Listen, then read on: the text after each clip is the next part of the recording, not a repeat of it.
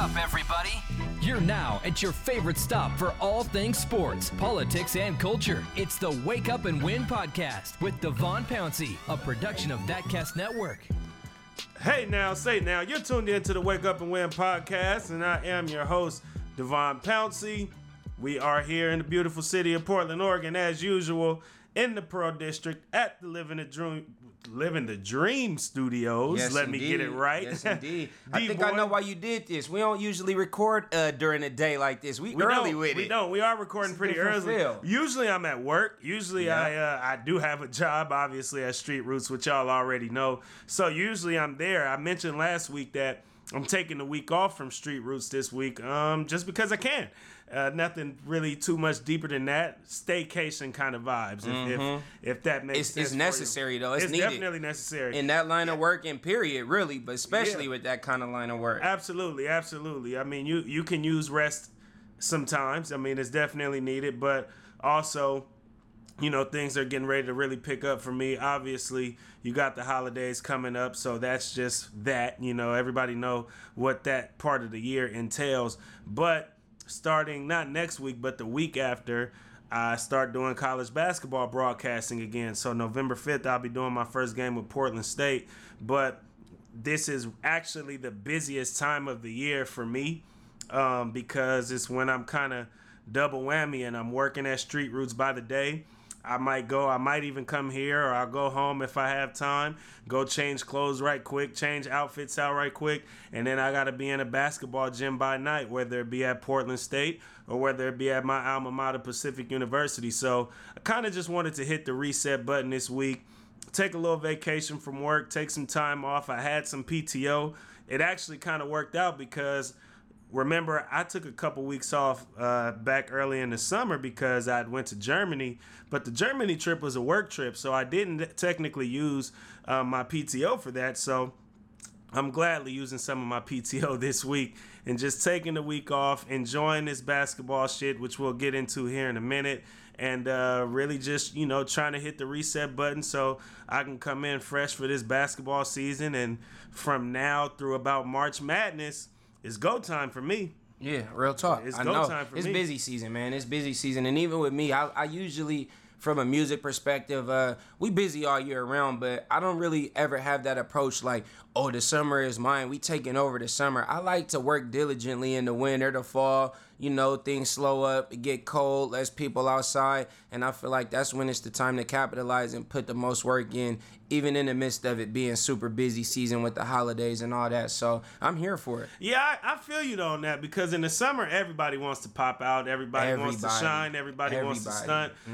Some of it may be real gold, but a lot of it is fool's gold. So having to navigate between the two in the summertime, you could kind of, you know, get lost in the midst of that. But during the winter, like you said, everybody's on their family shit, everybody, and that's not to say you can't do that as well, but you know, everybody's kind of chilling in the house, drinking hot cocoa, not getting outside, This not the time being you that prep social. to be real gold, This is the feel time me? that you can really kind of find those hidden gems, and especially here where we live at in Oregon, because it Real is so cold and cold, rainy. it's so rainy that everybody is usually inside. So out here, you know, if you pop out during this time of the year and really capitalize on some of the things that do stand out during the winter, i.e., basketball, I think is one for both of us. Indoor sport. Obviously, you with the Blazers song, you went to the game last night. We'll get a little bit more into that in a few, but me doing what I do, covering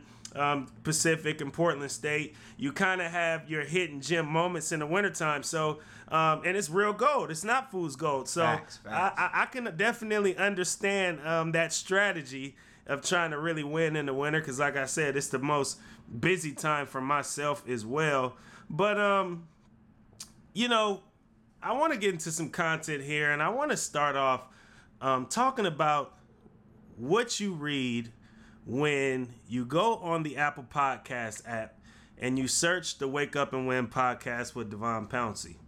When you go to the app, you search it up, you got your little star ratings or whatever, but you also have a description that basically tells what the podcast is all about. It describes kind of the goal, the mission, the objective of this particular podcast. And you can see that on other podcasts as well if you go to just search their podcast and see what it's about.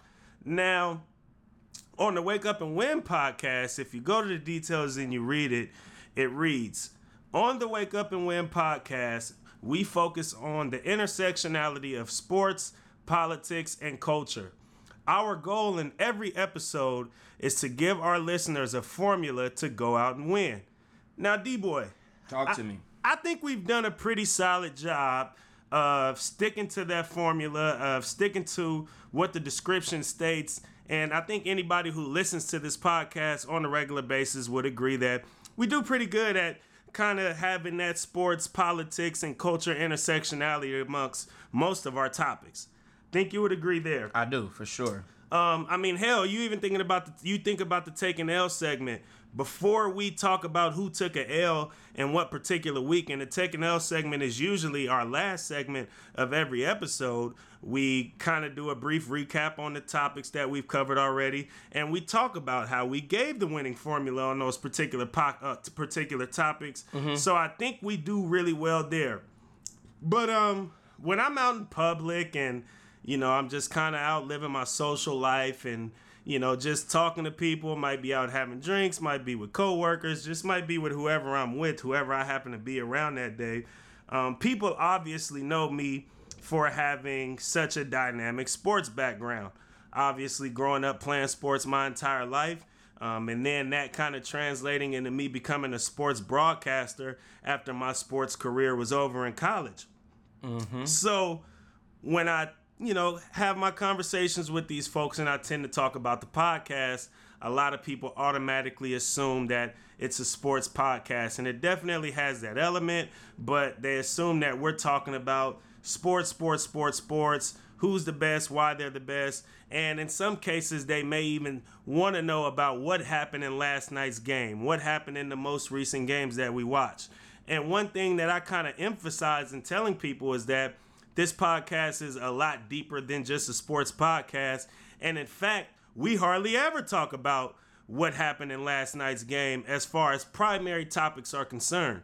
Now, I might use last night's game to kind of support whatever my primary topic is, if that is useful and if it kind of has some substance, but I'm not really the person to sit here and do a recap on what happened in last night's game, because I just feel like our podcast wouldn't stand out. I feel like there's enough sports broadcasters all over the world, all over the country that does that already. So why would I want to fall in line with them? Definitely, that's what makes us unique, bro. I think that we cover all of those topics, and it's a large portion of things under the umbrella of which we discuss, but I think it's so powerful that we always tie it back into either a personal situation or a relatable situation to the general public and the general listener. So I do think, and not just a sports fan, right? And I think people get confused just because a lot of the people who started off listening to this podcast, they personally know us. I mean, that's what we market to. Our following on Facebook, our following on Twitter, our following on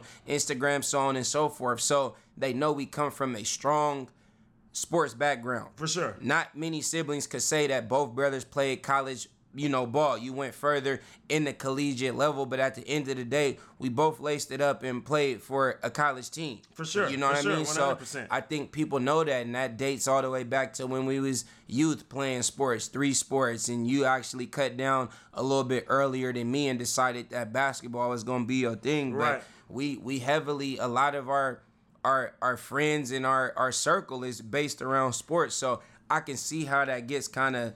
Yeah, it gets misconstrued. Exactly. It even gets misconstrued with family, because, by the way, just when we had a couple of weeks ago when we had the Street Roots family breakfast and our moms came into town and she came to see and enjoy the breakfast, and she got to learn a lot more about what it is that I'm doing with Street Roots, and it's not really a primary sports element when it comes to that job. Not at all. And I was telling a lot of my coworkers and a lot of our volunteers and people of that sort that, work with our organization at Street Roots, I was like, it was interesting for my mom to be able to come and really get a really, really detailed understanding of what it is that we do as an organization and what it is that I do, because our entire life, she's just been around us, coming to our sports games. Right. She's been around us, traveling all over the place to watch us play sports. And then it made plenty of sense when once I graduated out of high school, a week later, I ended up getting a sports radio show. It just made sense. Right. So now that I'm doing this work that I do with Street Roots, it doesn't really make as much sense to her. Now it does because she got to attend that breakfast. But beforehand, I could tell that she didn't really fully know, and she was a lot more excited and appreciative of being able to really kind of get the full experience of what our job is all about by being able to come to the family breakfast. Right. But the reason why I even wanted to kind of give that background and talk about all of that and really kind of talk about why we focus on the things that we focus on this podcast is because today I want to make an exception.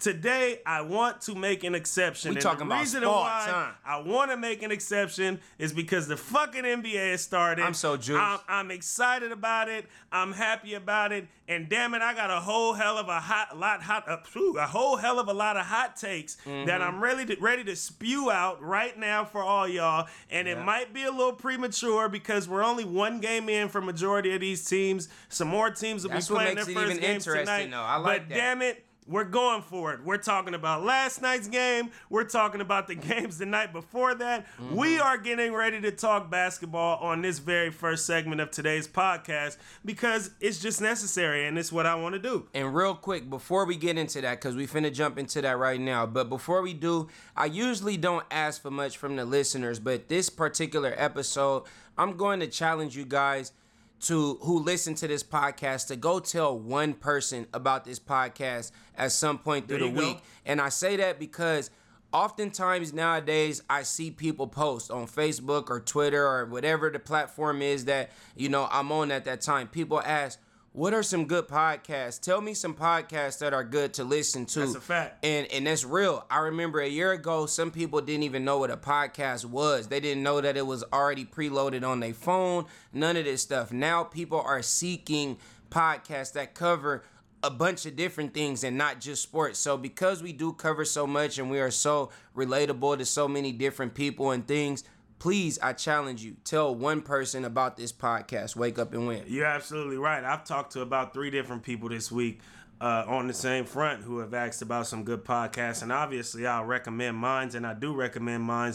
But I'm such a fan of content that I also recommend other content 6, and 7 podcasts other ones that for I sure. consume.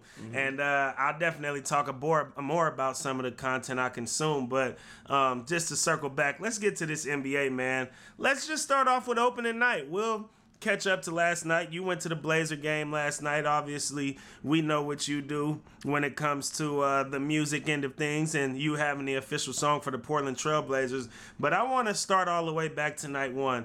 And I don't really want to talk about it was just Toronto 2 games in and the night Pelicans. one, right? It was 2 games. I don't really want to talk about the Raptors and the Pelicans. I mean, the Raptors beat them. Zion's out. There's really nothing to talk about there. But we definitely got to talk about the Battle of L.A. because you had the Los Angeles Lakers versus the L.A. Clippers. Obviously, we know those 2 organizations made the splashiest moves this offseason. The Lakers were able to get Anthony Davis over there. They were able to get Danny Green and some other boys, but really Anthony Davis was the splashy move that they made that has a lot of people coming into this season thinking that they'll be a contender. And then you got the Los Angeles Clippers, who got Kawhi Leonard last year, Finals MVP. We obviously know how great of a player that he is. And they were also able to get Paul George from out of OKC, who was a top 3 MVP candidate last season. So both of those teams were really able to make splashy moves and really kind of put themselves into automatic contention in the public's eyes because of the talent that they were able to acquire. And then we know with the Lakers too that LeBron James was out for a good portion of last season, didn't finish off the season with the Lakers, so people feel like him coming back healthy and having been arguably the best player in the league for quite some time right now, people are banking on his success. But I don't know, D-Boy. You're a Laker guy. I'm a Laker guy to an extent. I think I've... And you a Laker guy. It ain't no to an extent. We grew up in the same house. No, I mean, this is a conversation that I've already had plenty of times here on this podcast, so it's not one that I'm afraid to have again, but I've definitely been pulling for the Golden State Warriors as of late. Obviously, grew up on Kobe Bryant. I still consider Kobe Bryant to be the greatest player of all time. He's a guy who I rooted for growing up in my childhood. When Shaq left, didn't go with Shaq. I rocked out with Kobe. I told the story about me and the cheerleader of the Golden State Warriors, and I talked about how I pretty much became an unofficial season ticket holder for the Golden State Warriors when I lived out there in my last years before moving here to the state of Oregon, and I became a huge fan of the team. And then, obviously, they began winning championships. If I had to coin a favorite player of mine right now in today's NBA, I would say that it's Steph Curry. And so I've talked about this conversation where I'm actually more or less pulling for the Warriors these days than anybody else. So I don't want to sit here and try to go back to the Lakers while everybody is already talking down on the Warriors because they obviously lost Kevin Durant. They obviously don't have Klay Thompson for a good portion, if at all, this season. And now you have the Lakers train who's kind of hyped up again because they do have LeBron James, they do have Anthony Davis, and I don't really want to be that guy. So I'm going to pull for the Warriors once again this season because I'm still a huge fan of Steph Curry. I don't appreciate kind of the tarnishing that he's getting, and I call it tarnishing because people are not even considering the Golden State Warriors a playoff team this year, and I'm not really here for that rhetoric, so that's just what I'm rolling with. You, though, you stayed loyal, you stayed true to the Lakers, even with the LeBron adjustments, even after Kobe Bryant left and all that. I want to start off with you and what it is that you think about what you saw Tuesday night when it came to the Los Angeles Lakers playing against the Los Angeles Clippers and losing ultimately. I don't want to be too premature because I'm actually going to bring up some part of this topic in our Taking L segment. Let me let me interrupt you here. Go ahead. Listeners, we know that it's only one game in for majority of these teams. We know that it's very early on in the season. We know as good as anybody that it's a very long season. We are not going to continue for the rest of this podcast today saying that our takes are premature because of how premature the season is at this very point. We're coming with hot takes. We're saying what we feel. We're coming off the dome. I don't want to tell you about anything premature and why these thoughts are premature. We're hitting hard today, so come on with it. What I meant by premature is that I'm going to speak on the Lakers in my Taking L segment, so I don't want to dive too deep into it yet right now because I have an explanation as to why they are involved in the Taking L segment. So that's the only thing I meant by premature. But as far as a hot take, my hot take, I'm coming in swinging saying that I was very impressed with the Lakers and that I feel like they will be a championship contender this season. I was very impressed. I like the hot start of what they had in the first game of the season. They definitely came out swinging. They came out hot. They controlled the game early, and I think the second half is what baffled the Lakers, honestly. As you mentioned, this is the first season that AD and LeBron have played together. I think that's going to be a hell of a duo. And I'm going to talk about a few things related to, the first game of the season, as you mentioned. The first being Danny Green being the leading scorer out of both of them. That's not going to happen. I think we mentioned on this podcast or either in a personal conversation something about what you said about terrible twos and basically the whole NBA having a 1-2 punch, especially the Western Conference. Am I right? You're right, but I'm laughing. I'm laughing because you're saying terrible twos. I probably wouldn't be the person to say terrible twos when we talk about all of these great dynamic duos. What did you call it? E40 called it terrible twos when we were just so I knew it was a conversation. And I didn't even get it then, but we all was perking a little bit, having some drinks. E40 just came out here to Portland.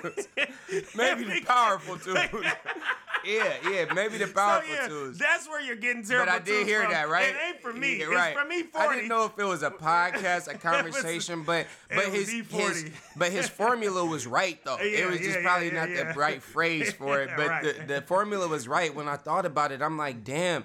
Everybody, especially in the Western Conference, has a great 1-2 punch. You got, as I just saw last night, CJ and Dame, for the Blazers. You got AD and LeBron for the Lakers. You got D'Angelo Russell and Steph Curry for the Warriors. You got Harden, the Clippers. You got the Clippers. Kawhi and Paul George. Yeah, Harden and Westbrook. Hey, so y'all get my point. You know who else? And even Jokic and Murray. That is a powerful too. But you know who else? Give me another one. Luka Doncic and Kristaps Porzingis. You see what I'm saying? Oh, that's nasty. Doncic and Porzingis. So you get the trend, then you get my point. So with all of that being said, generally speaking, Danny Green will not be leading the scoring table with LeBron James and AD. It's gonna take a few games. It's gonna take maybe even more than a few games for them to really get the chemistry down. I read an article in LA Times that said that Anthony Davis said LeBron missed him a couple of times and he missed LeBron a couple of times. They both aggressive, and that's just the nature of the beast. I believe that LeBron did try forcing it to AD too many times later in the game. And like I said, that's all going to be watched over in film. That's all going to be watched over with schemes, and they're going to change and adjust to that. I think they're both very good, high basketball IQ people, and I was very impressed. I'm looking forward to the season. And Danny Green, he will constantly give you 6 or 7 threes in a game. He's a shooter. Five tops. But this is what I'm saying. But this is what I mean by that. It's times where he might go 1 for 7, and it's times where he can go 8 for 8, bro. He's just that kind of guy. You feel me? Streak shooter, but very consistent. His misses are not off by much, and you need that in addition. We don't look at LeBron as a real perennial three-point threat as well as AD. So I think Danny Green is going to complement the scheme and the offense very well. And I think the Lakers did what they had to do in the offseason to make us championship contenders. As you all know, the Blazers endorse what I do. I get played every song. I'm on the NBA playlist for the Blazers. So that's definitely who I'm here. I'm in Portland. Right. But as I mentioned in my articles with the newspaper, as I mentioned on KGW and all of the so on and so forth, I am a Laker fan. That's what I was bred. That's what I've been since the youth. And that's not going to change. If I'm not rooting for the Lakers, though, I am going for the Trailblazers. I hear you. I'm going to be honest with you, though. I don't necessarily agree with you. And here's why. Talk to me. I think the Lakers, much, much sooner than later, while teams do still have a slither of hope that this is a deep roster, that this is a super talented roster, I think they need to make some moves, and I think they need to make some moves fast. Like what? First off, let's start off with the big man trio. You got Anthony Davis, you got JaVale McGee, you got Dwight Howard. That is a bit overkill when it comes to the big man, especially in today's NBA. A lot of people think that because you have those guys that they're good rim protectors, it'll make it hard for teams to be able to score on them. And all that is true. And it would especially be true in a day and age where it was more of a 15 feet and in type of a basketball game. We are not in that day and age anymore. Guys shoot threes from all over the place. From I-5, Cuddy. Those guys, at least McGee and Dwight Howard, are useless when they're playing against a team that have 5 guys that can shoot from long range. That's where I disagree with you. So I think there's a bit overkill there. They're not useless. No. I'm talking about when it comes to being able to defend the perimeter, I think they're useless. They're useful in kind of an old-fashioned way of basketball where size was the key defending the perimeter, but you're going to have to defend the perimeter night in and night out in today's NBA. But I feel like the Lakers still have guys that can defend the perimeter. LeBron I'm not James saying they being one of them. don't, but the problem is if you watched a lot of that game, there was always, more times than not, 2 of those 3 guys in at the same time. It was either Anthony Davis and JaVale who started, or you had Dwight. Anthony Davis and Dwight, and sometimes you might have had JaVale and Dwight in at the same time. But either way, having 2 of those 3 guys in at the same time calls for overkill at that particular position, and it calls for the Clippers to be able to get hot and be consistent shooting from distance throughout that game. If I had to take a hot take right now, I'm not gonna lie. I'm fine with Dwight Howard hitting the door. He can hit the door. And that's what I'm saying. He can hit the door. And if he hits the door, you could trade him for a shooter. If he hits the door before he gets exposed that he's no good, which by the way, I told you maybe on last episode or the episode before that, Dwight Howard is done. He can hit the door. Try to have him hit the door sooner than later when you can get another shooter to be able to come in. And what I mean by he can hit the door, I'm talking about 20 minutes, 19 to be exact. That's a lot of ball game to score only 3 points. He's sorry. He's 19 trash. minutes, 3-point contribution, 1 for 3 from the from the field goal. He can hit the door. He can hit the door.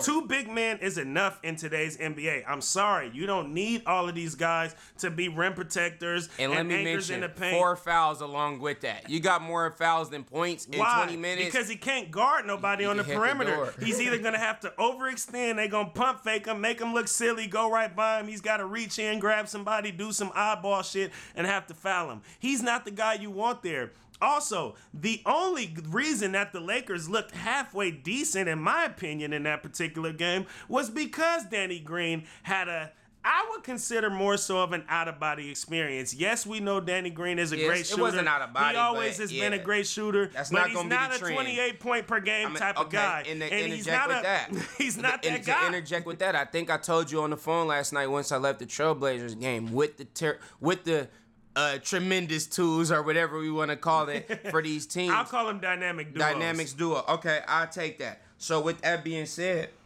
I told you the two are going to have to combine. No matter what team, they're going to have to hit for 50 or more. And if you look at the trend, the Blazers lost yesterday, and Dame and CJ did not combine for 50. I think CJ only had 10 points or something. 12 points, yeah. So with that being said, that was the trajectory and the trend yesterday. And with the Lakers, I think they combined for like 40 points or something. It was LeBron had 18 and AD had 25. So that's under 50. Once again, not going to win you the ball games. And like I said, that's with a stellar performance from a third man in Danny Green, which we're not going to get every game. So I think that's going to have to be the formula for real. The formula for success is that the twos, they're going to have to go for over 50, and the third player is going to have to really step up. He's going to have to really step up. And I'm telling you, I just don't quite see it because... I see it. The Lakers could go to the championship. For a couple reasons. Like I said, one thing about Anthony Davis, if you're going to feed him the ball on the post, which obviously he's good anywhere, you give Anthony Davis the ball, he's going to make a play. But you've got the paint all clogged up because you got another big man who cannot stretch the floor for Anthony Davis to give him an option to kick it out to, whether it be JaVale McGee or Dwight Howard. They're just not those guys. So I think that you're actually limiting Anthony Davis in a sense by having him play with all of those big men. They're definitely going to put him at the 5. They're going to have to do more. They're going to have to do more because I'm going to tell you, with that scheme, they're going to get picked up quick. Teams will be able to adjust to that. I don't care if it's in a double team. I don't care if whatever the strategy is. The strategy was, I'm going to tell you what the strategy was in that game that worked for the Clippers. Talk to me. I watched hardly ever, outside of the person who was probably guarding the ball when the ball was outside of the three-point line, if you watched the rest of the defense, the other 4 guys defensively, you never saw them extended out beyond the three-point line because they didn't have to be. They didn't have to go out and hug a man. You don't have to guard that. You don't have to hug a shooter out there. Danny Green is the only person. You get one more of them, now you threat. You get one, now you're a threat. Now there's more space to work with. Now you got more opportunities to be able to score, and defenses can't necessarily load up on Anthony Davis in the paint, but they were able to keep 4 guys inside of the three-point line pretty much the entire game. You're not going to have too much of an efficient offense having to score over 3 or 4 guys at a time with the middle being clogged up. Tell me this before we get off this Lakers talk. Who you think is easier to ship out right now as far as worth and value? JaVale McGee or Dwight Howard?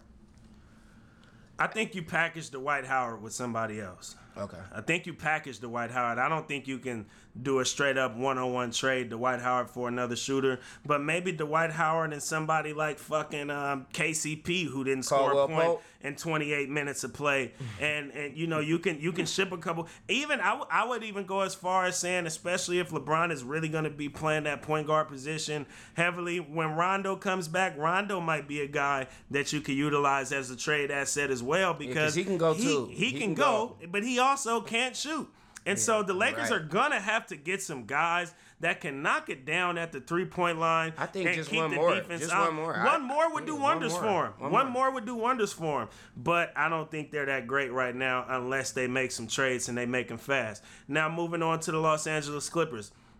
Is it safe to say Kawhi Leonard is the best basketball player in Los Angeles? Is it safe to say that Kawhi Leonard is the best basketball player in the city of Los Angeles? It's him, LeBron, Anthony Davis, and Paul George that would be in that conversation. Can we give it to Kawhi? LeBron. Nah, I'm going to give it to LeBron. I'm giving it to Kawhi. I know you are. I'm giving it to Kawhi. I'm going to give it to LeBron. And you know why? And I'm going to be honest with you. I think a little bit deep sometimes, and I might even be thinking too deep on this, but I want you to hear me out on what I'm getting ready to say.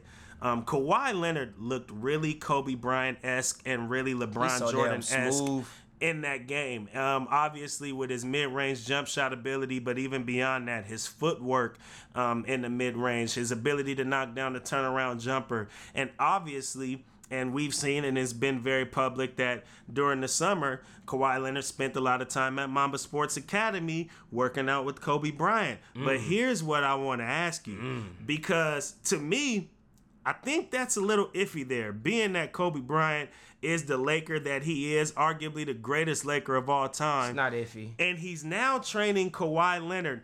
Do you think that he's taking a slight jab at LeBron James, whose legacy has been put above Kobe Bryant's for quite some time now? And we've talked about how crazy of a competitor that Kobe Bryant is. Do you think it's a slight jab that he's working with Kawhi Leonard to take over LA essentially and not really helping his boys that he came up with in the purple and gold? No. I just want to know. No. I think Kobe is an extreme lover of the game. And Kobe, I've heard him say on multiple occasions, he's not going to come back and coach in the NBA. I'm pretty sure we know that. He's not going to be an NBA coach of any sort.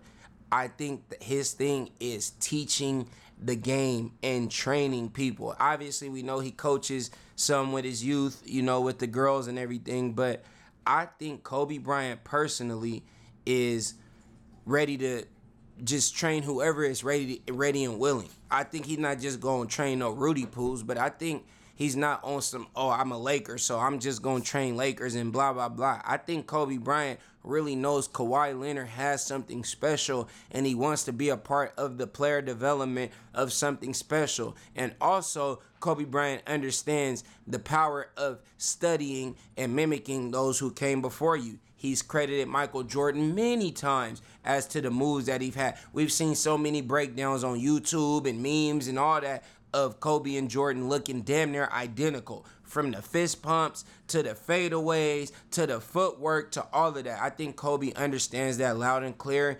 And if Kawhi approached that situation, I don't think Kobe was going to be on some, I'm a Laker. And I honestly don't think LeBron James has seeked that the way that I'm talking about, like you said, spending a whole summer damn near with him. I think LeBron and Kobe have had conversations. I think Kobe has gamed him up. And you know what I mean? I don't think he's just withheld it even before LeBron was even a Laker. So I think Kobe is just one of those guys. He's the OG now, and he's ready to give back in his way. And I think that's a perfect example of what's being done. But you talked about Kobe and mimicking, and obviously we've known, if we say Michael Jordan is the primary player that Kobe Bryant mimicked, we know, and we just heard Michael Jordan say some radical shit the other day about Steph Curry not being a Hall of Famer. Yes, Michael Jordan just said that in an interview 2-3 days ago.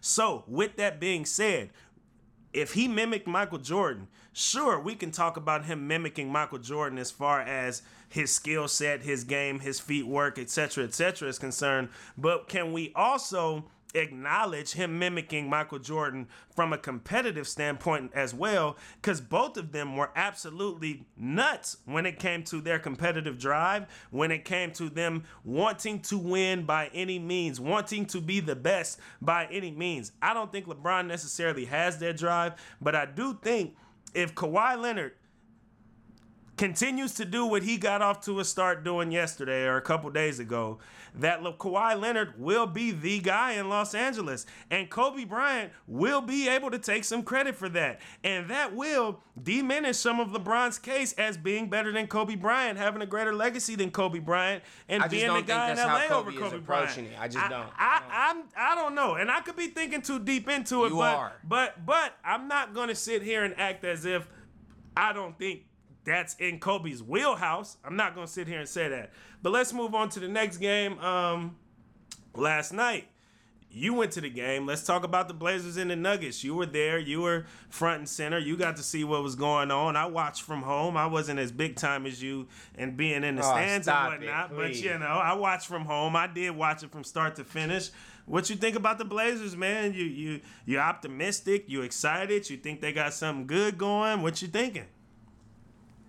First off, I'm excited because I'm a part of the culture. I'm a part of the situation. I'm a part of the organization at this point. I feel like it, you know what I mean? I feel like I'm a familiar face now with spending the whole last season politicking and campaigning and really just pushing a line in a movement. I believe that first and foremost, that's what I'm excited about. As we mentioned earlier, the environment, the indoor sport, right? Just the whole aesthetics of that. That's what I'm excited about. I'm going to be honest.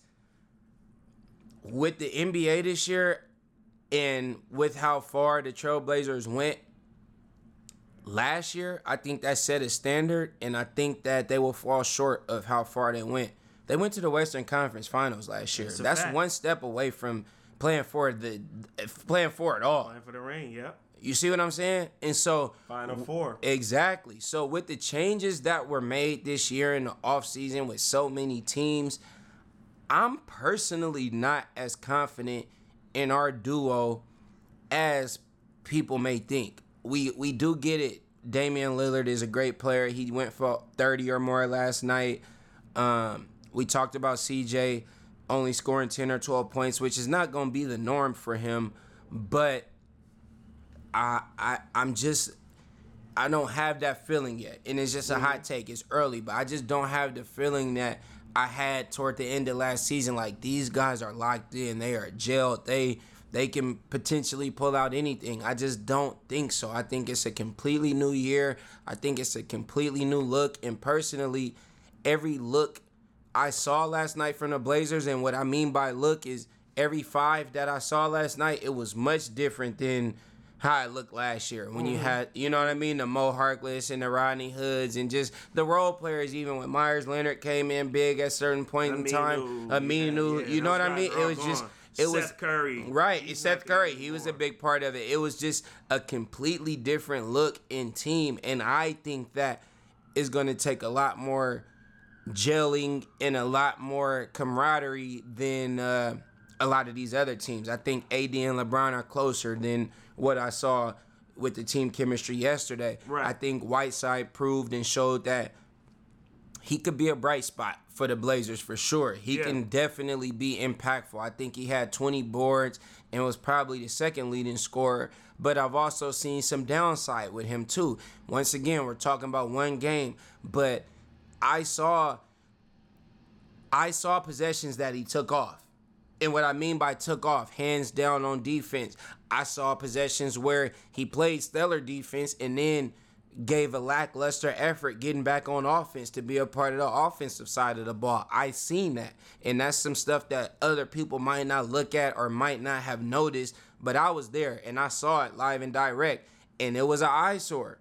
And so I think it could be changed, and I think they can definitely improve. As mentioned, it's only the first game. Yeah. But I don't think that I think they won't overachieve like they did last season. I'm glad that you mentioned Whiteside because he's the person that I want to talk about in regards to the Portland Trail Blazers.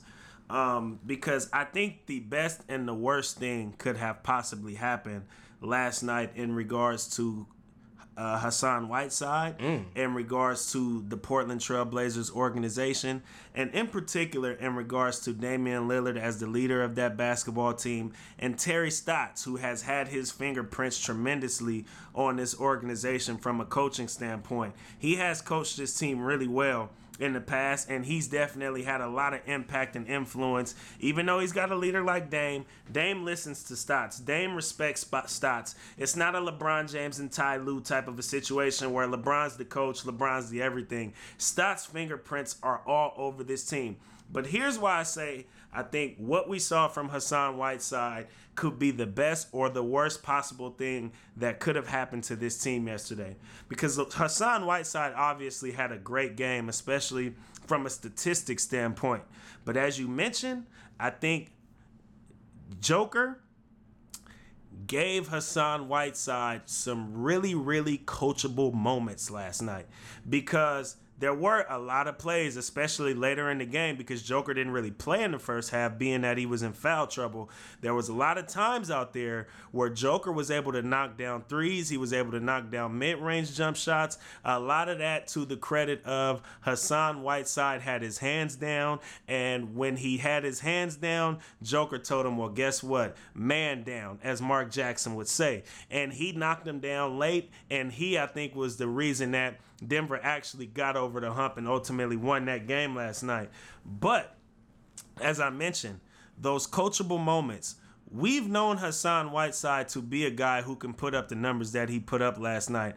I've told you before, I think that he's probably better than Jusuf Nurkic. I actually do think that he's better than Jusuf Nurkic. I thought that was the case pretty much the entire time they've both been in the NBA together. I've never saw a time or a moment, or never had a time or a moment, where I felt that Nurkic was a better player than Whiteside, and that obviously kind of surfaced when it came from a conversational standpoint when Whiteside came to the Blazers. But Whiteside has always been a head case.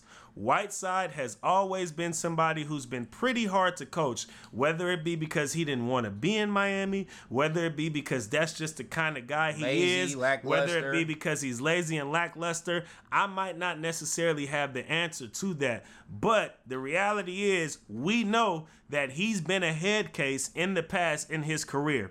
But even also, with him playing such a great game last night. Also, to add to that, though. Go ahead. Real quick, not to cut you off, but to add to that, that's another reason why I'm worried for the Blazers, because I was at the game. I showed up with about 2 to 3 minutes left in the first quarter, and I didn't see much of the Joker, Jokic, until damn near the fourth quarter, which means he sat out a total of 2 quarters fully, damn near, and he still came out with the W. Well, Joker is that good. That's my point, though. You can argue between Joker and Embiid, Joker's the best player. But that's what I'm talking about with these dynamic duos. If they gave you a head start with getting 3 quick fouls on him and sitting him down for as long, so. Yeah, but I also think Denver just has a better team. I think all the way around. But you play with the Joker, the whole team, and no foul trouble. They might have won by 20. The way they controlled the situation is what I'm saying. But I would go as far as saying that I think that Denver is actually a championship contender this year, a legit one.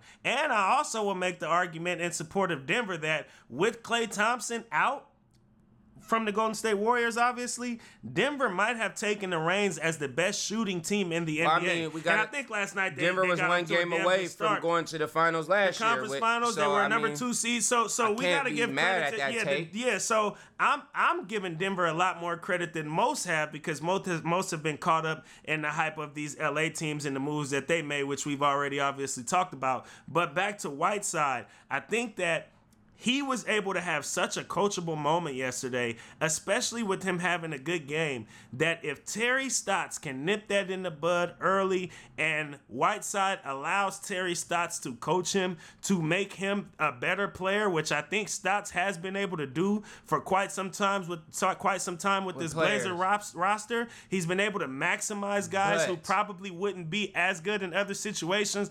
I think that the Blazers can easily elevate to being one of those teams that's a contender as well. In that realm, you're stating the obvious. I want to know your hot take. Does that happen or not? That's what I want to know. It's early, but I want to know, does Stotts make that happen or not? I think it happens. Okay. I believe in Stotts. That's what I want to know. I think it happens because I believe in Stotts, and I also think that Whiteside actually wants to be in Portland. I don't think he necessarily wanted to be in Miami. I don't think he necessarily wanted to be with that organization. I feel like it's going to be a challenge that Dame, but like I said, but you still have to consider the past. Mm-hmm. So I'm not going to sit here and erase the fact that Whiteside has been a head case for quite some time. And in fact, I think Whiteside was if the Blazers won, we would have gave Whiteside the most credit for them winning. Yeah, but I'm also going to give Whiteside just as much credit for them losing because of him having his hands down. I think it's going to be a serious challenge, and that's it's going to be a coaching intervention. We haven't seen this kind of player with Terry Stotts.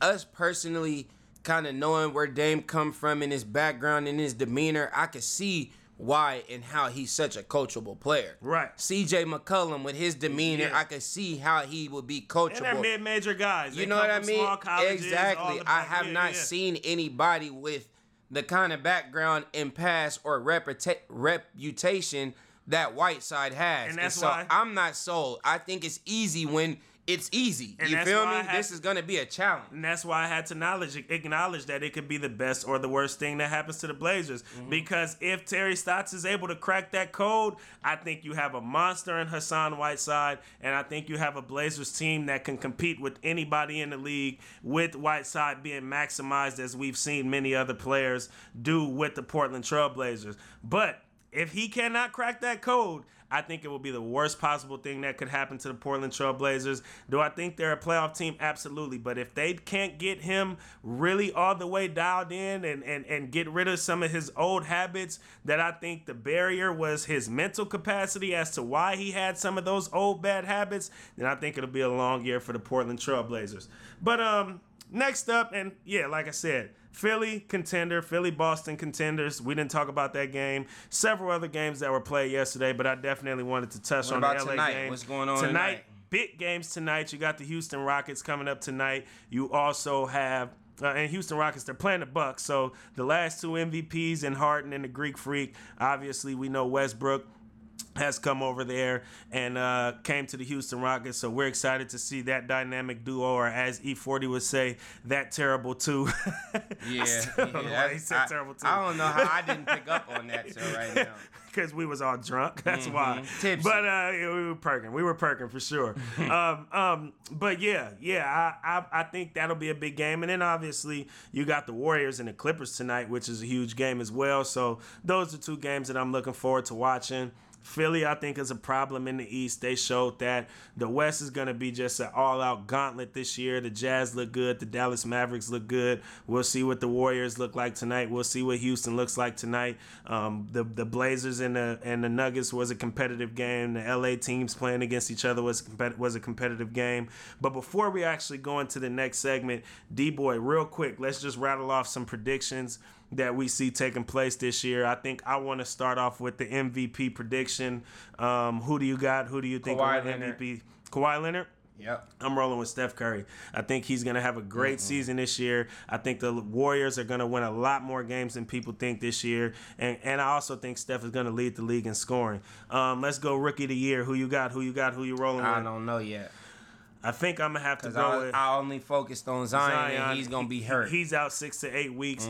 But for some strange reason, I think that he'll still win the award when he comes back. I'll rock with it then, since that's what I was rocking with. I think the guy who competes with him, and I think we all kind of have had this conversation on a subtle level coming into the league, is Ja Morant over there with the Grizzlies, because Ja Morant can fill it up. He can score a lot. And he's we with all the know, Grizzlies, though. Thank you. No, but that's the thing. What Rookie of the Year, for the most part, has played on a good team. Most rookies of the year are your first draft picks, your first top 3-4 draft picks. Squad, yeah. They play for a sorry team. I mean, so the it's Sixers gonna made noise though when Ben Simmons won. That's about it though. But other than that, LeBron was on the sorry Cavaliers. But it was LeBron. You can name, but my point exactly.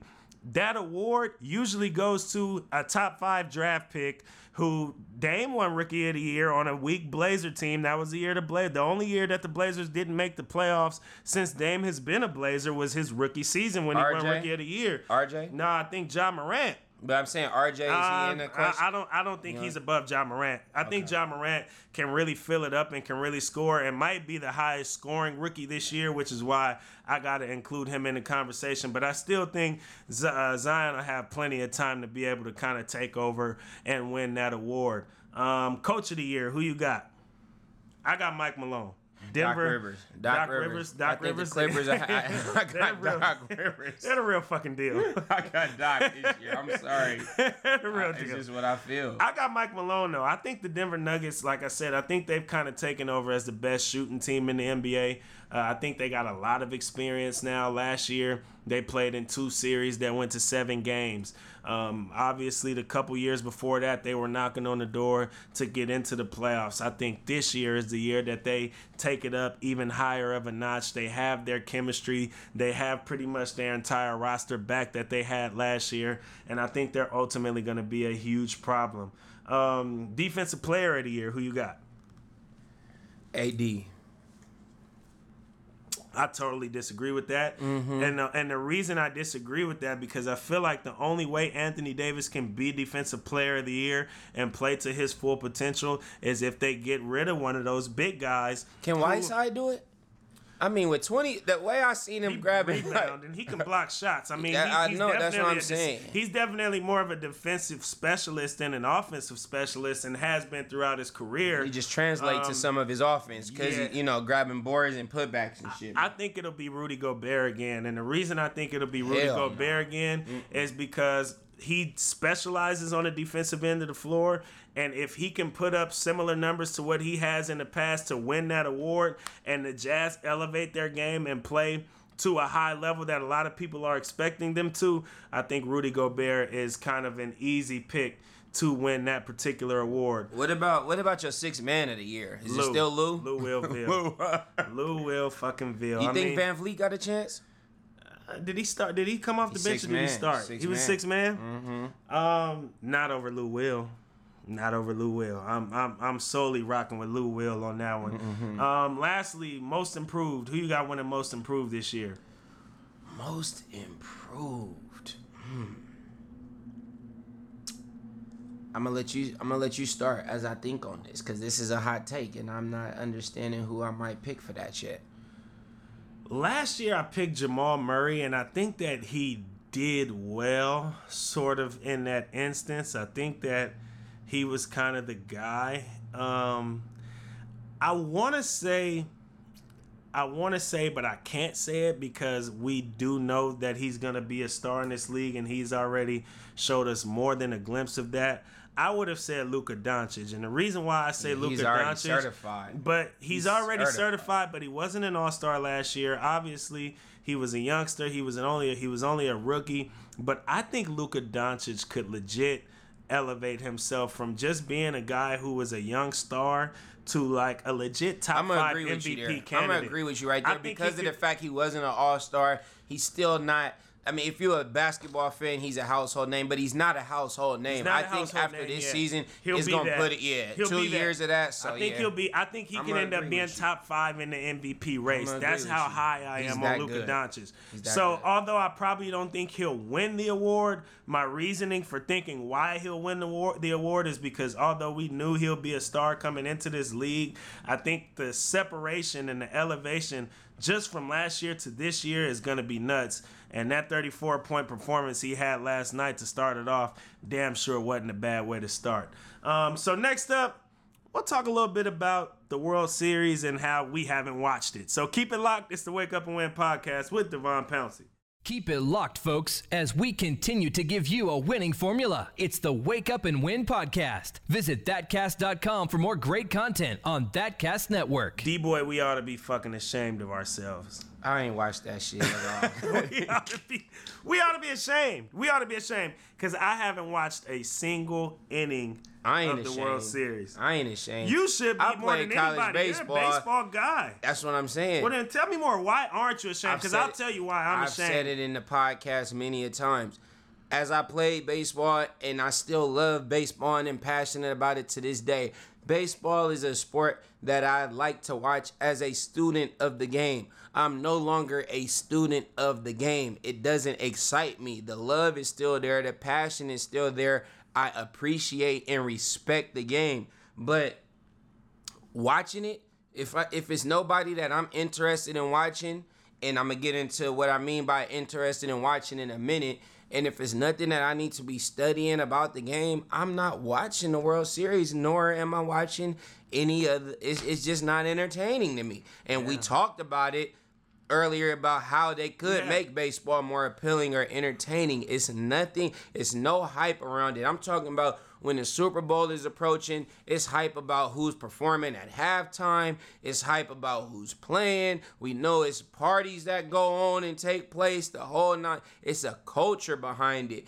NBA All-Star and Finals, all of that. It's a culture behind it. Yeah. The World Series is the one thing that is no culture or celebratory instances, or it just doesn't happen. And so I think that's why I don't feel bad about it. It's not like I'm missing out on something that that's really celebrated or tuned into as it probably should, but it's just no entertainment there. I want to throw a few numbers out there because you're not disappointed in yourself, but I am disappointed in myself, and I'll talk a little bit more about why that is in a minute. But I do want to throw out some statistics in regards to the World Series and its viewer ratings. It had a 7.3 viewer rating, had 12.19 million viewers.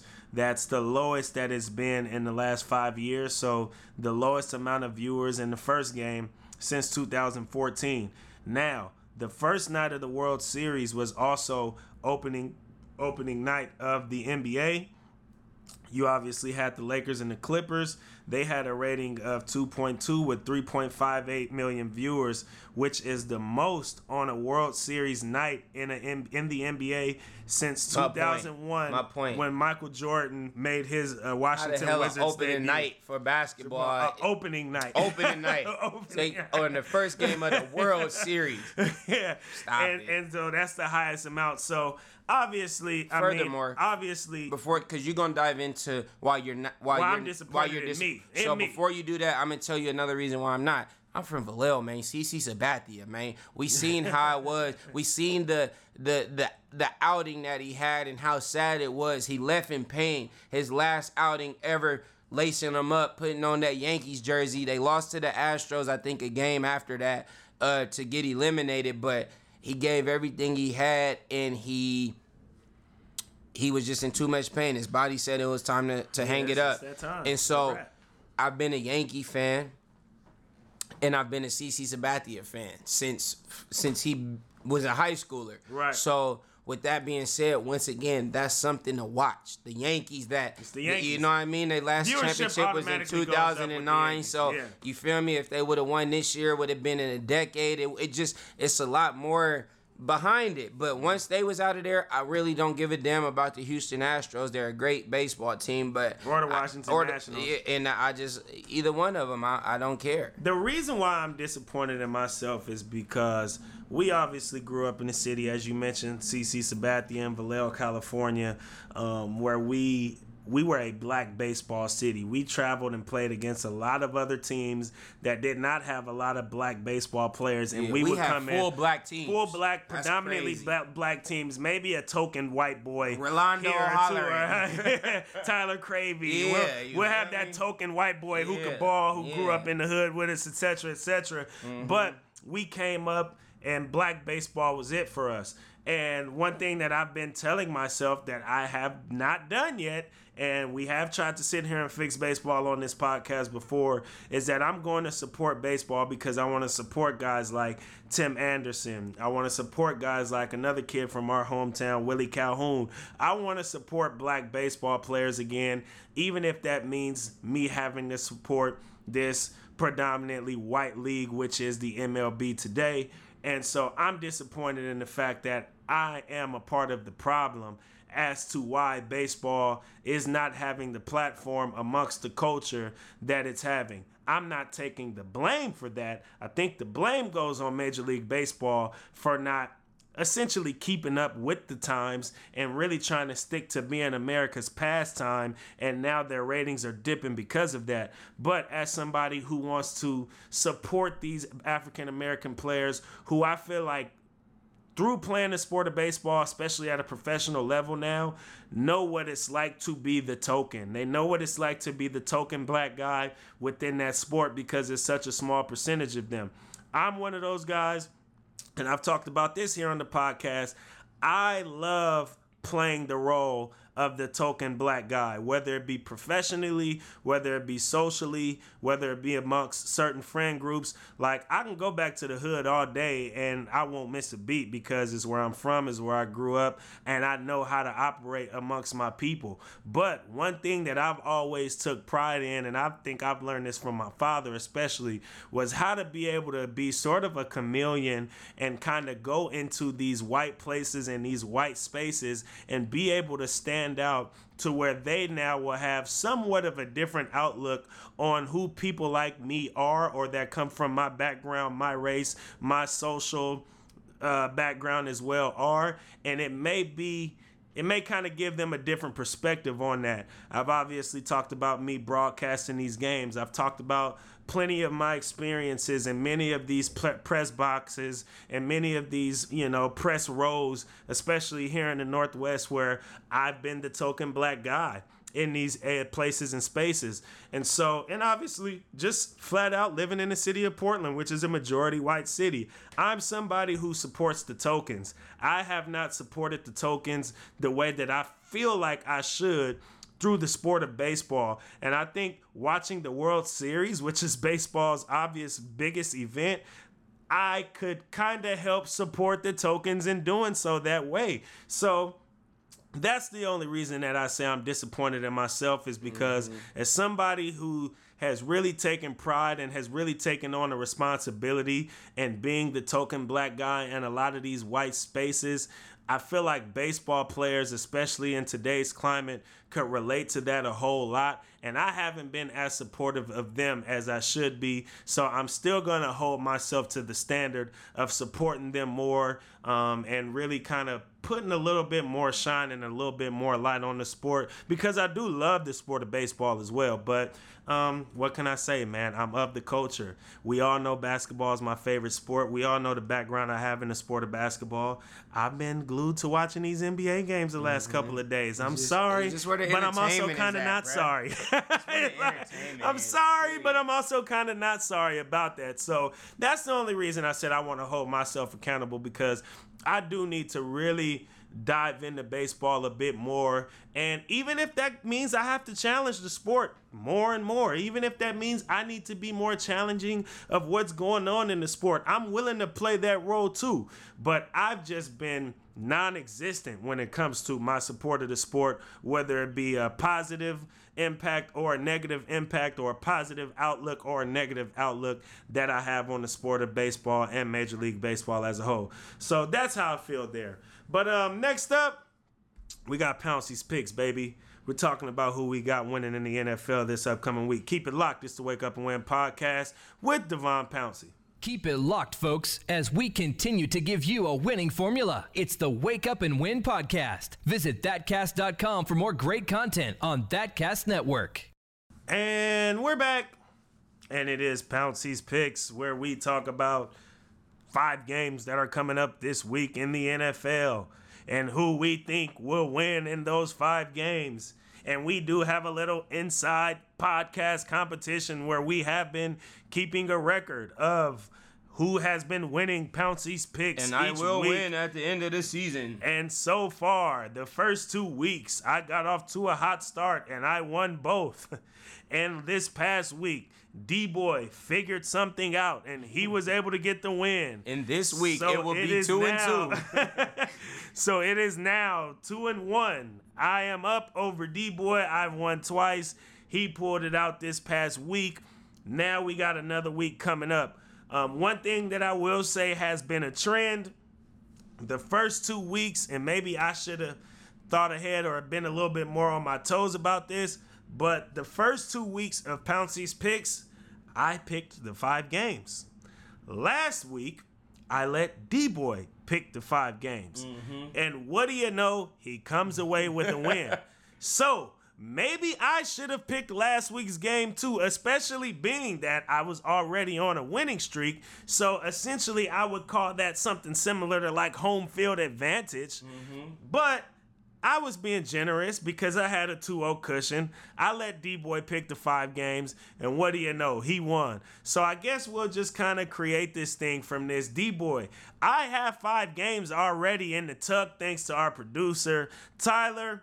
Shout out to Tyler. Shout out to Tyler for sure. I have 5 games already in the tuck. So now it's really even, huh? But because you won, and maybe I'm still being a little bit too generous here, all right. but because you won, if you choose, you can pick the 5 games. But in the case that you don't know or you're not quite on your toes enough to do so right now, Tell me the first game that Tyler picked. Tell me the first game. My phone locked and it was right here in my phone. Let me pull it up right quick. Please and thank you, because I got a couple I'm looking at right now, but I think we'll be pretty similar. So we can, for the most part, go off of his, I'm sure. So the first game that Tyler picked was the Seattle Seahawks versus the Atlanta Falcons. Didn't want to do that because the Seahawks is going to win. Whoa. I mean, we both going to pick that all day. We're talking about 1-6 Falcons, so X that one off the spot. So you don't want to do Seahawks and Falcons? I'd rather Philly and the Bills if you don't have that. Philly and the Bills, he don't have that. I'd rather that because they 3-4 and 5-1, and I'm taking the underdog Phillies to beat Buffalo. I'm kind of feeling the same way, but Philly, you know what? I'm going with That's Buffalo because Buffalo's been balling. See what I mean? That's more interesting. They have been balling. They only got 1 loss. I think Philly breaks that. I don't think Philly goes 3-5, man, after winning it all last year. They better figure something out. They better figure it out fast. So I think it's really a make or break game for the Philadelphia Eagles. So I'm gonna go ahead and pick them. Okay. So do you want to pick the second game or how you want to do this? Well, tell me what's his second game. His second game, Tyler had the Los Angeles Chargers versus the Chicago Bears. I'm with that. I'm rolling with the Chicago Bears. I'm rolling with the Bears.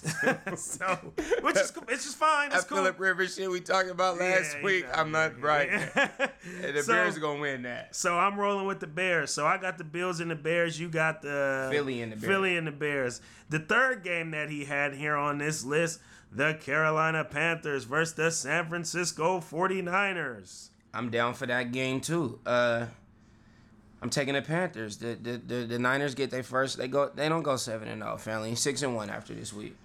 They just picked up Emmanuel Sanders this week though, so I'm rolling with the Niners. I'm rolling with the Niners. Mm-hmm. I think it just calls for a little dramatics. They lose, it's gonna be some we should. It wasn't broke, don't fix some little crazy shit. Yeah, like for sure. That. I'm just rolling with the Niners because I think I believe a little bit more. Underdogs like that too. I might send some money to Vegas. That's what we really need to do. Yeah, I might do that. But yeah, I'm rolling with the Niners. I'll be honest with you. I think they'll win again. I think they're on a good roll right now, and I don't think Carolina quite has what it takes to knock them off. The next game that he had on here is Green Bay versus Kansas City. That's a great game. That's probably the best game I see on Sunday. Now, I'm going to be fair here. Before you even pick, I'm going to be fair and say I'm rolling with Green Bay because Kansas City has no Patrick Mahomes. Mahomes is out. I tell you every time, I got Aaron Rodgers as my fantasy quarterback. I'm betting against him. I'm going with Green Bay. So we both going Green Bay on that one. The last game that Tyler has on here, which I think actually could be a really good game, is the Oakland Raiders versus the Houston Texans. I'm taking Oakland this week. Taking Oakland? Taking Oakland. I'm not taking them with confidence, but I'm taking them. I love my Raiders, and I can't bet on them I can't bet against them 2 weeks in a row. Yeah, I let you take them last week. For them last week, and that was probably not the ideal it didn't work for you. And I say this all the time, and I'll say it again. I'm gonna vote for Houston. I got Houston to win it, but if Oakland is the reason why we end up being 2-2 rather than me going up 3-1, I'll take it because I'm a diehard Oakland Raider fan and I want them to win. Was that 4 games or 5 though? That was 5. That was 5. We got Philly and Buffalo. Chargers in Chicago. Yeah. We got the Carolina and San Francisco, Green Bay, and the Oakland. Houston. All right, for sure. So that's Pouncey's picks. There it is. Last off, we will finish it off with the Taking L segment, so keep it locked. This is the Wake Up and Win podcast. Or you want to just roll it over? Yeah, we can roll it right to it. I mean, it's right there. Pouncey's picks and Taking L's All right, today. I'm with that. We can roll it over. We'll roll it over. Taking L segment. We ain't taking no breaks. We're here. Now, D-Boy, I want you to elaborate more on that Los Angeles Lakers shit you were talking about earlier. Sir, I will. how did they take an L, or who is taking an L, and how are the Lakers involved? How are they involved? Whatever the case may be, you got it, my friend. Anthony Davis and LeBron James take an L. Ooh, solely for one reason. Oh, I don't even gotta really tell you. The proof is in the pudding. If I read and saw correctly, they combined for 2 points in the fourth quarter. Ooh, that's the only. I already told you, I'm very optimistic. I think they champion contenders. I'm not worried about. And the only reason they take an L is because I think that stat would only stand one time this season, and that was the first game of the season. I do not think it is capable for LeBron James and Anthony Davis to be on the court and only combine for 2 points the rest of the entire season.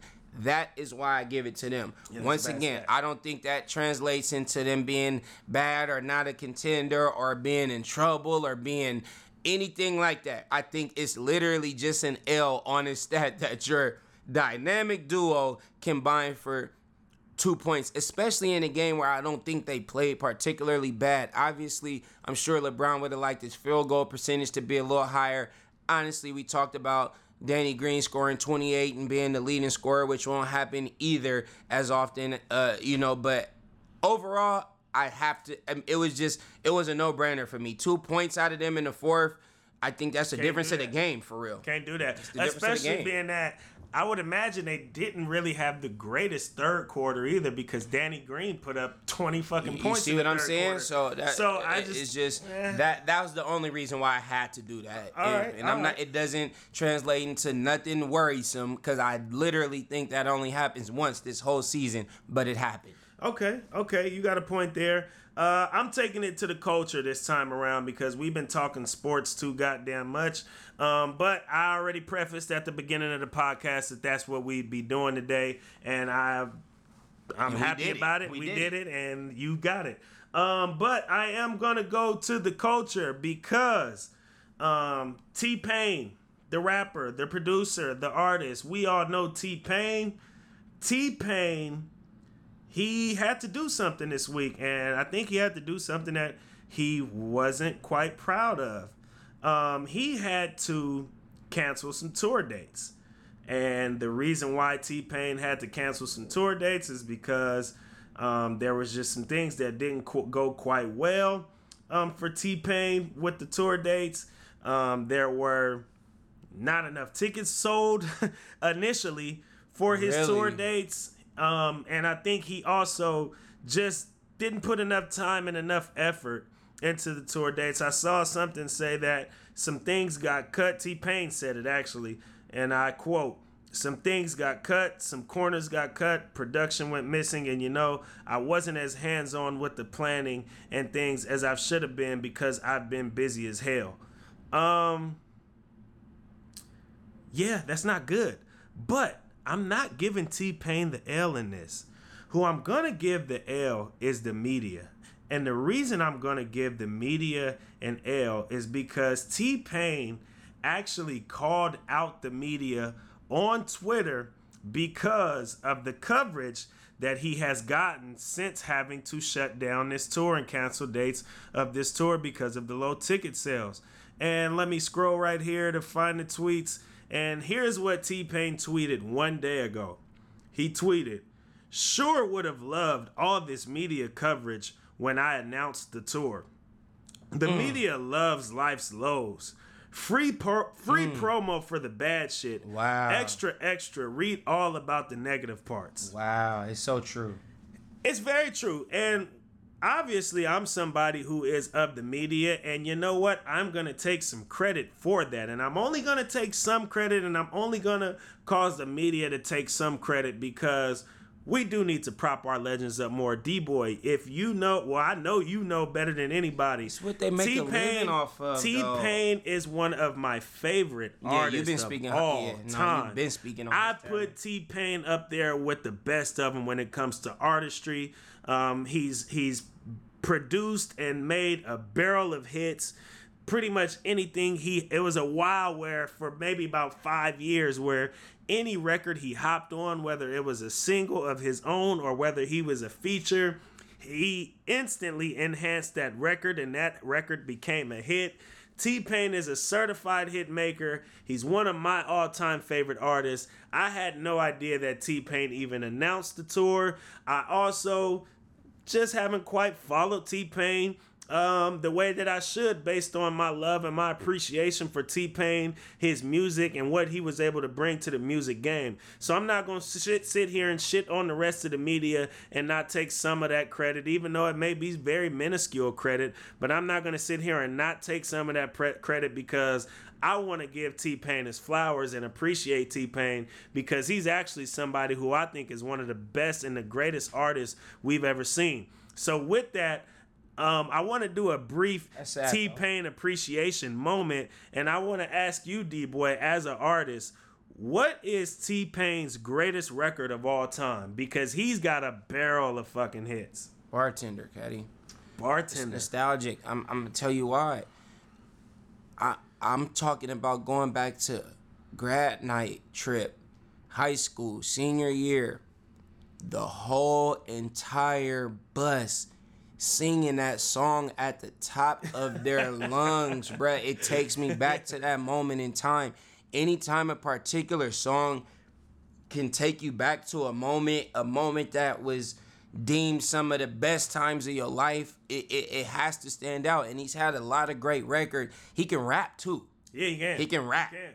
But the fact that he came out, he didn't necessarily come out with that, but that was his biggest record that I fooled with the most. And he was a pioneer. No matter if you like the auto-tune, you hate it, he started something that literally is relevant and living in today's culture and in today's music. 100%. And he made it okay for real. Yeah, through the hip hop realm, we obviously know Zap. And by the way, Zap speaking of Zap, they had the best performance. They had the best performance at the Boo Bomb. Zap was hard.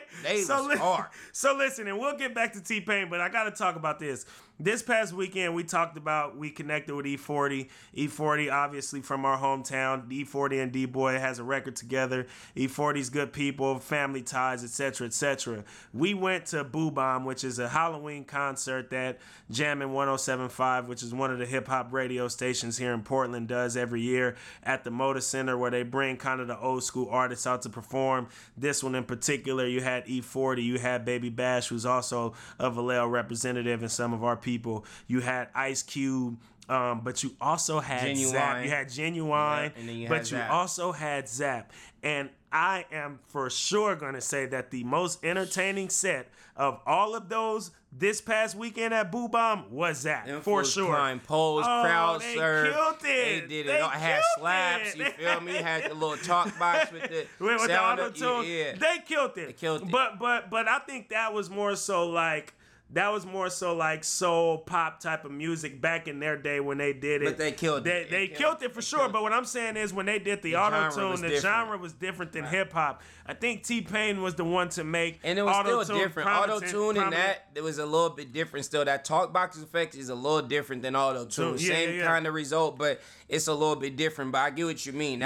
T-Pain brought it to hip-hop. He modernized it. He modernized it for sure. And it's taken off, and you still hear the Migos and everybody. You even use it a little bit. It's everybody. Engineering has become the way, and it's in there for most music. Even if you don't hear it as hard as T-Pain's was very much so active. Yeah. People don't realize that auto-tune is still tucked down, even in a lot of stuff that doesn't sound. It's the touch. Auto-tune is a pitch correction. It works for rapping. It works for singing. It works for melodies. It is a pitch correction. It is a tool, and it's used more than you would know. For sure. But back to T-Pain. If I had to say what his best record all time was, I would have to say, I can't believe it. You like that? Uzi all on me. Yeah, that ain't his hit. And I'm going to tell you why I think it's his hit. I don't think it's just because that's a great fucking record, by the way. I think the record is great. But I also think that it was during the era where I would say T-Pain would be considered more of a singer than a rapper. At that time, I think T-Pain might have been the hottest singer. Not saying he was the best or most talented singer, even though he really can sing, even without the talk box, auto-tune, whatever you want to call it. But at the time, you had T-Pain, who was at his highest, and featuring on that song was Lil Wayne, who I think was at his highest during that same time period. And so having them come together and make such a great, phenomenal record, I would probably have to say that that's T-Pain's best record. I do agree that Bartender was very niche in a sense, but bringing T-Pain and Lil Wayne together on a record during that time period, that was just an epic time in music to me, and they were both at the climax, essentially, of basically their careers, and I think of the hip-hop game as a whole. So I want to appreciate T-Pain on that. But lastly, before I get off of this T-Pain subject, I gave the media the L based on the tweet that I read to you about T-Pain. But there's somebody else who I got to give an L to, and I don't even know what label this may be, but I got to give an L to T-Pain's label. I don't know what label T-Pain is signed to. You might be able to find it right quick if you look it up, but whoever T-Pain's label is has to take an L. For one, as I mentioned, in obvious reasons, T-Pain is a legend. T-Pain is somebody who I think has so many hits that he would have a show as good as anybody's. And the label should be able to be aware and see that we need to push T-Pain as a show and a touring artist more so than we need to have T-Pain pumping out and creating a bunch of music in an era where there's a lot more competition at what T-Pain specializes in. And sure, he might have been the pioneer of it, but engineers have gotten better and they've been able to figure out and play with these sounds over time to make it to where T-Pain might not stand out as much today when it comes to making music and using the talk box and the auto-tune as he did back in the earlier 2000s, when he was essentially the only and the first person that was relying upon the auto-tune and the talk box to elevate his music the way that he did. But because he's been such a hit maker, I feel like the label could have done a much better job at marketing T-Pain, at marketing his tour, even in the matter that we just read off that T-Pain said he wasn't as hands-on with the production of it.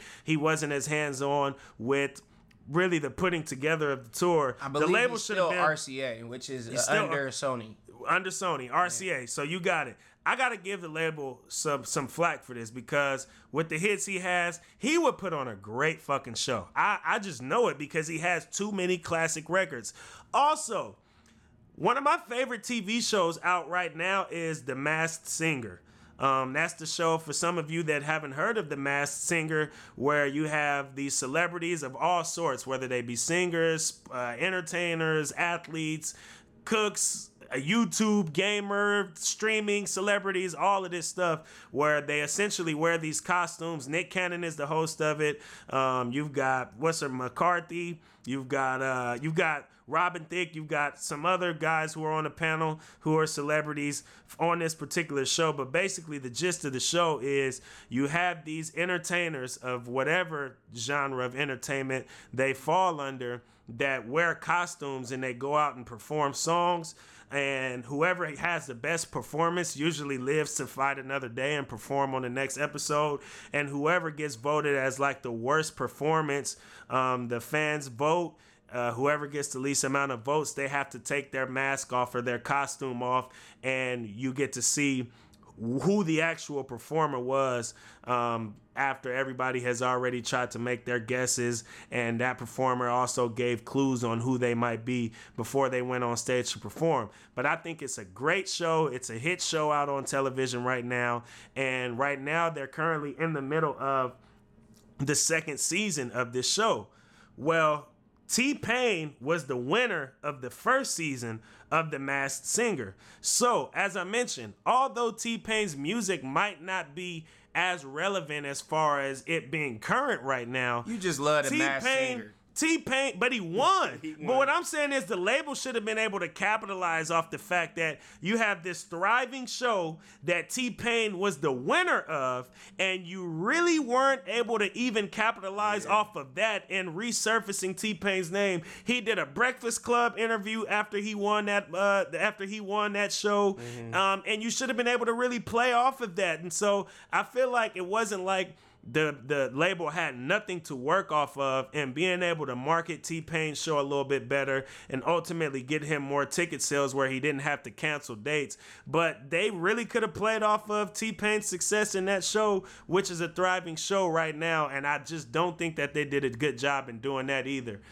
So yeah, I'm going to give the media some credit, but where I also have to give the media more credit and say that the media has a lot of power, and where I do say that I appreciate and love what I do as somebody that works in the media industry, is T-Pain sure did book a whole lot more tour dates after the media slandered him for not having enough ticket sales. Yes, he did. Because now he's getting all the notice and all the recognition in the world. It's going to work for his benefit. It's working for his benefit, and he's able to book new dates, and he's going to be able to tour all over the place, and some of them shits is going to sell out, and it'll ultimately be a success for him. So I can't give the media all of the slander, because they're actually going to be the reason why he'll actually have some success on putting together now a new tour.